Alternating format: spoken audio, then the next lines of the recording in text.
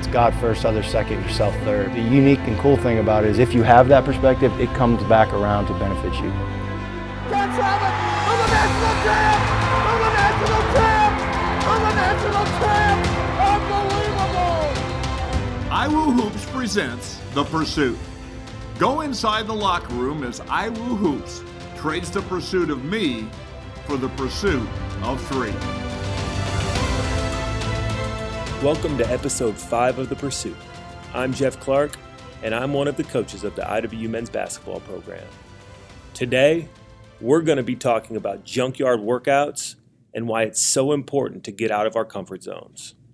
Coach T is going to join us in the second half to talk about how early in the season he challenged the players and coaches to pray about what they were willing to say no to in order for the team to say yes to a national title.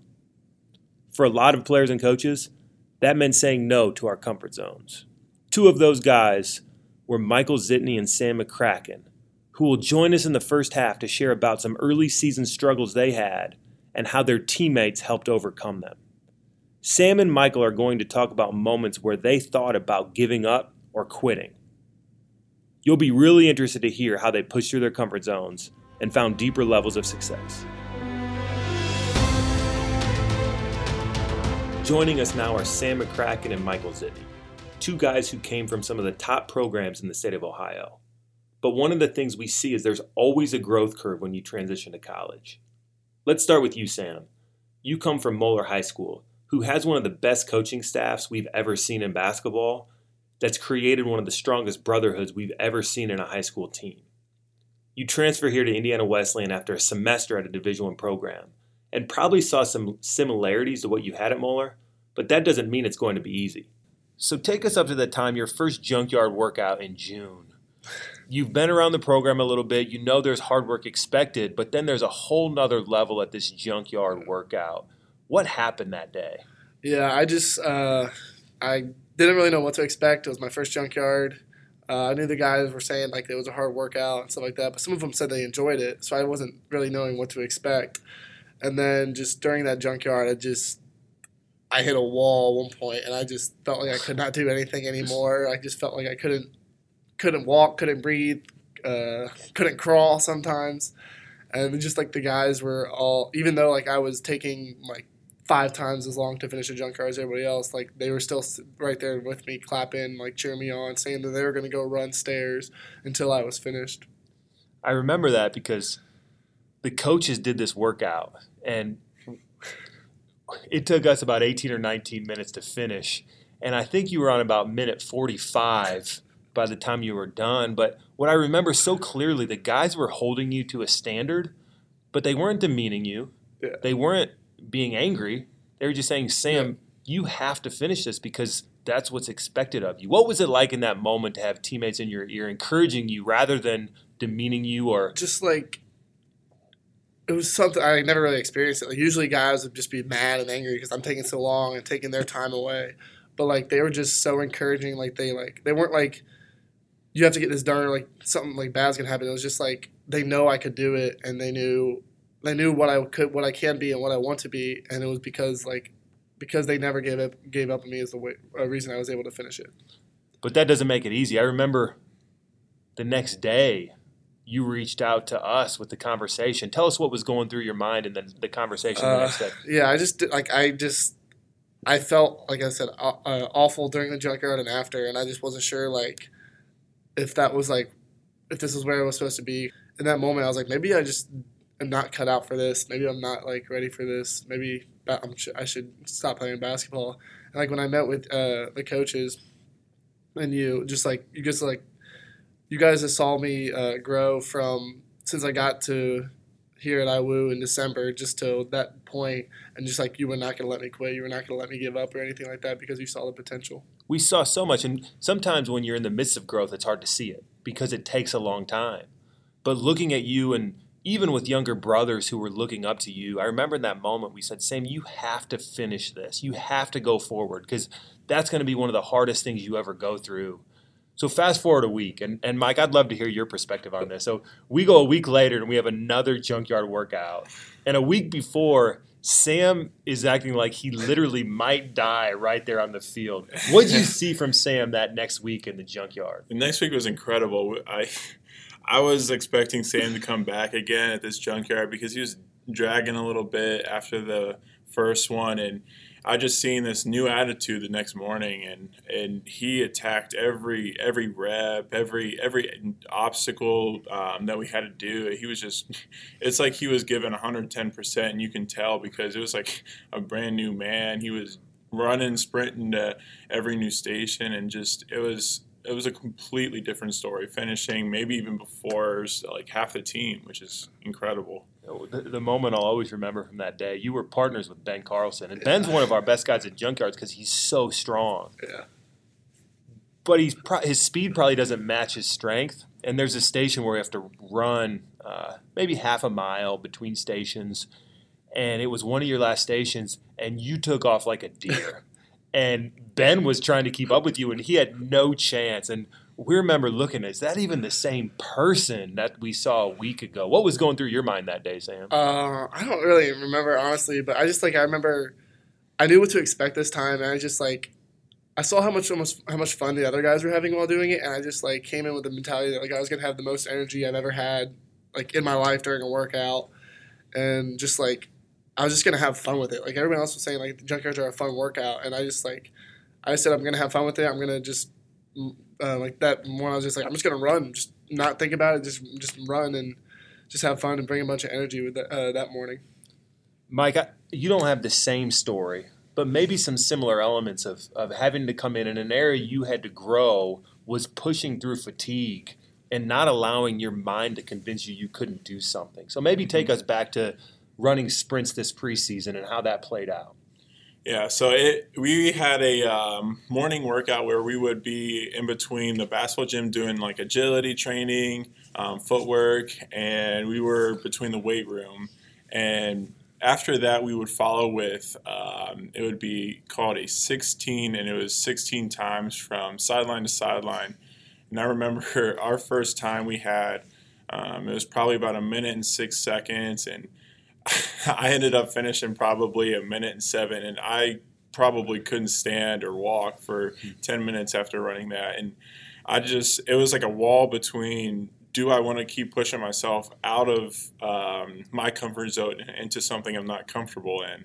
And we kept doing this for maybe 2 weeks, and I remember we kept running those every day that we trained, and experiencing going out of my comfort zone and seeing how that place that wasn't comfortable before became something that was comfortable. And that was definitely easier having teammates who expected better out of me and pushed me in such a positive way, because seeing guys who carry you and push you to be reach out of your comfort zone and just grow in areas that you never thought would be comfortable before. That's such a great point, Mike, because it's part of this whole pursuit of three. When we're focused on ourselves in that moment, it seems almost impossible. Oh, yeah. But when you're surrounded by a group of guys who are all for your growth, it changes things. Maybe, Sam, you could talk about that. What's the importance in that moment of having teammates who are for your success? Yeah, just like I said, to Zidney's point, when we're running sprints during workouts, when everybody's just there motivating each other and saying, come on guys, just a couple more, we're all doing it as a team.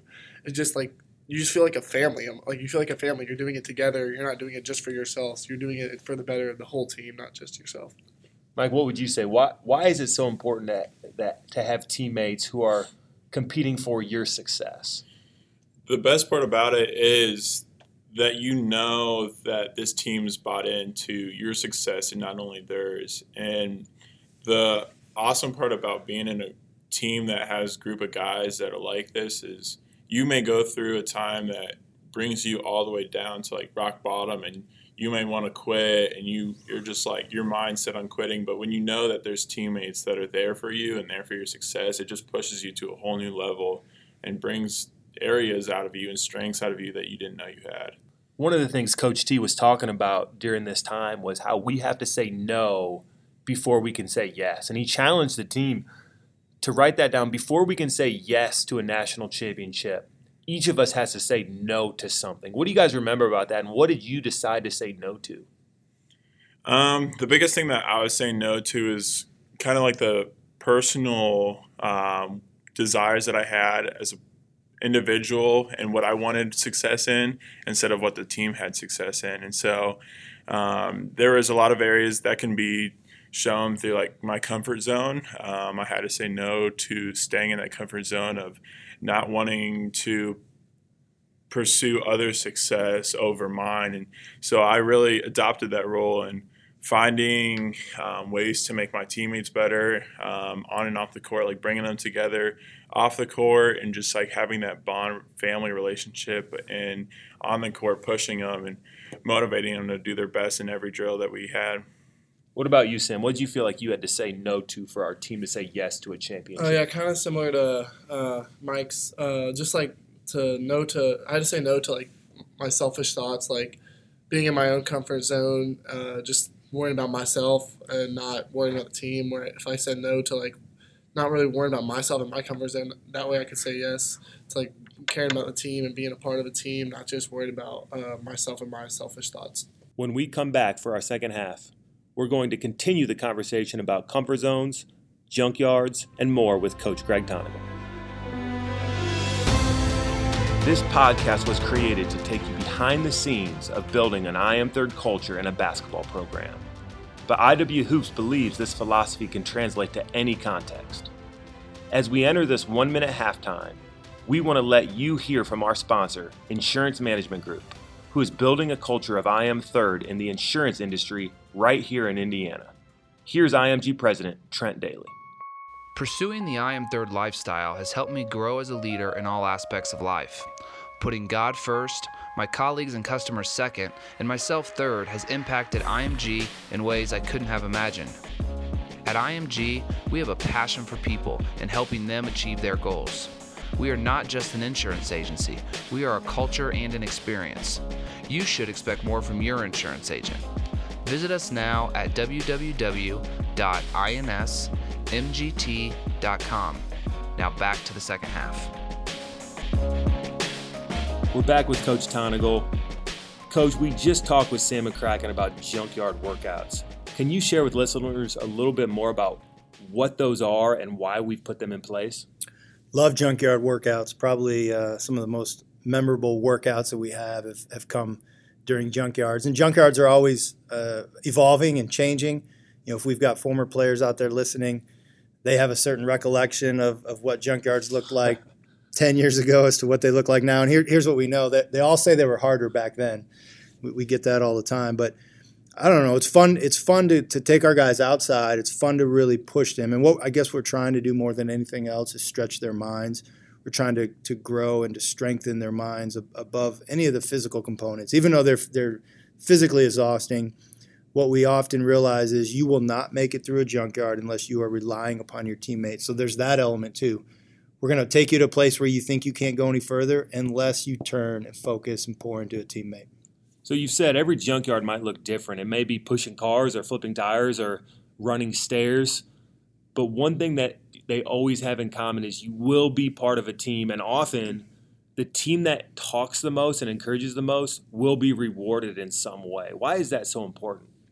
It's interesting how focusing on a teammate and celebrating with your teammates takes your mind off the pain and misery. I mean, let's be honest, none of us would go outside alone and do a junkyard. We wouldn't crawl through the grass, push tires, flip them, pull cars, all the crazy things we do alone. But there's something about a guy that's in my ear pushing me, challenging me, encouraging me, that gets me excited. So in return, I do the same for him. I think I've proven my loyalty to this program being here for 12 years, but there's always one time in this season when I consider seriously moving on to another profession.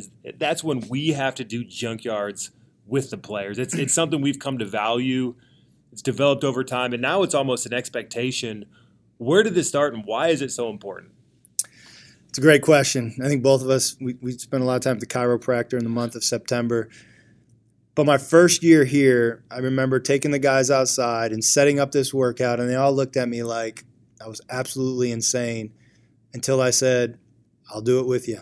And it was one of those things that says, look, You may think I'm crazy. You may think you cannot do this. But the fact that every coach is about to do this immediately removes that excuse that you cannot do this. So coaches have always jumped in and done everything. And there's something about, I don't know, shared suffering and the excitement that it builds. But we're all in, so they're all in. One of my first days here as a coach, I was coming off a playing career, and I came for what I thought was a normal workout. It was a chain gang of bicep curls, and there was like 8 different curls, and you had to do 30 each time. And I got thrown in there, and I got about a quarter of the way through it, and I started looking around like, what is going on here? But now it's become a fun thing where we get to tell legendary stories with the players when they come back about things we did and the crazy ideas that some coach came up with when we planned a junkyard. Now, another thing we talked about with Sam and Mike was how early in the season you challenged our guys. You said if you want to say yes to something, first you have to say no to something else. What did you mean? Well, so much of coaching, I think what we're learning is you hear a word from the Lord and you share it with your team.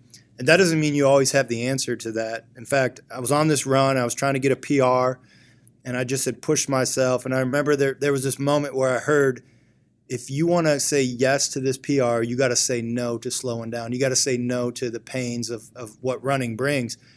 And when I got back, I was so excited to share that to the team because it just showed me that, fellas, if we want to say yes to some things, we're first going to have to say no. Because everybody thinks about the yes, and everybody thinks, well, yeah, of course we want to win a national championship.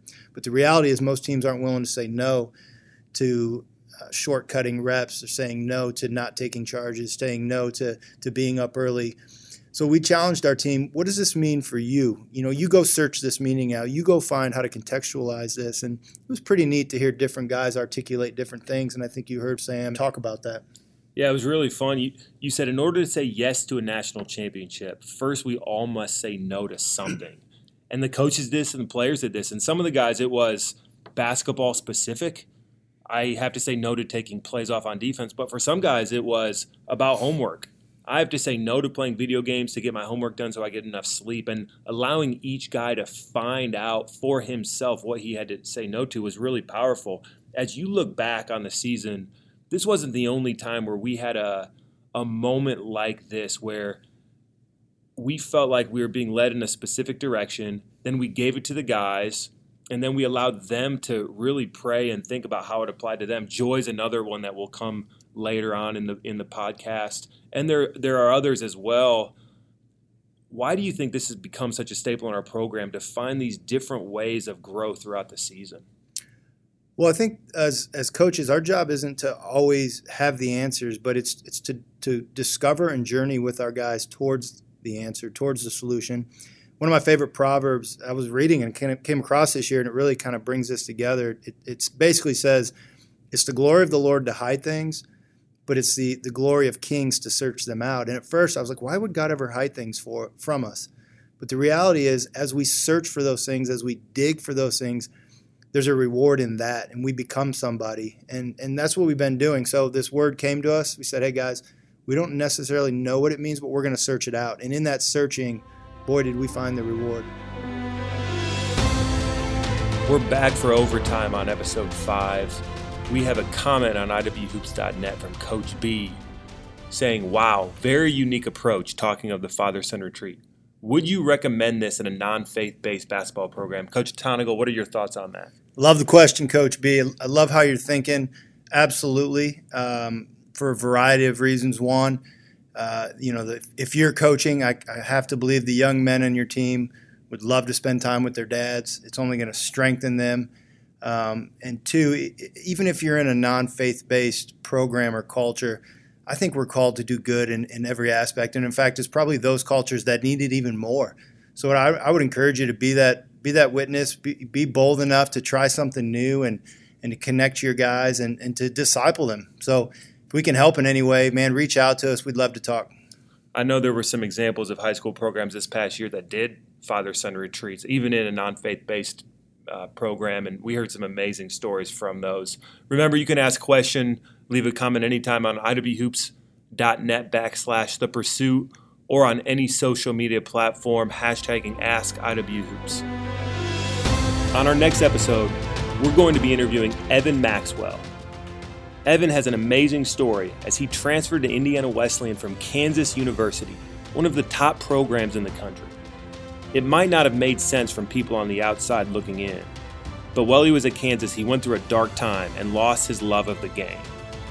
He's going to compare the recruiting process as he chose between some of the top programs at any level in the country compared to when he came to Indiana Wesleyan. It was pretty much like, we're giving you a situation to succeed, and if you want, you can run with this and get whatever you want out of it. You can play here for a certain amount of time and then leave whenever you want and go to the NBA, and almost like guaranteeing that if you come here, you're going to have the opportunity to go to the NBA. So in my mind, it was like, well, there it is. Like, going to a school like this, it's a lock to get into the NBA draft and all of that stuff. So that really started to become a major priority for me. Then you will hear the story of how he got challenged to go to another level from senior Ben Carlson. Evan's story is remarkable, and it's an episode you won't want to miss. See you next time. Thanks for listening to this episode of The Pursuit. If you were challenged to grow from this podcast, please rate or review us on your podcast platform or share with those you know, as it helps multiply the impact. If you have a question you would like to ask iWooHoops on a future episode, hashtag AskIWooHoops or email jeff.clark@indwes.edu. You can follow us on Twitter, Instagram, or Facebook at iWooHoops. Join us next time right here on The Pursuit. And remember, if you want to be first find a way to be third.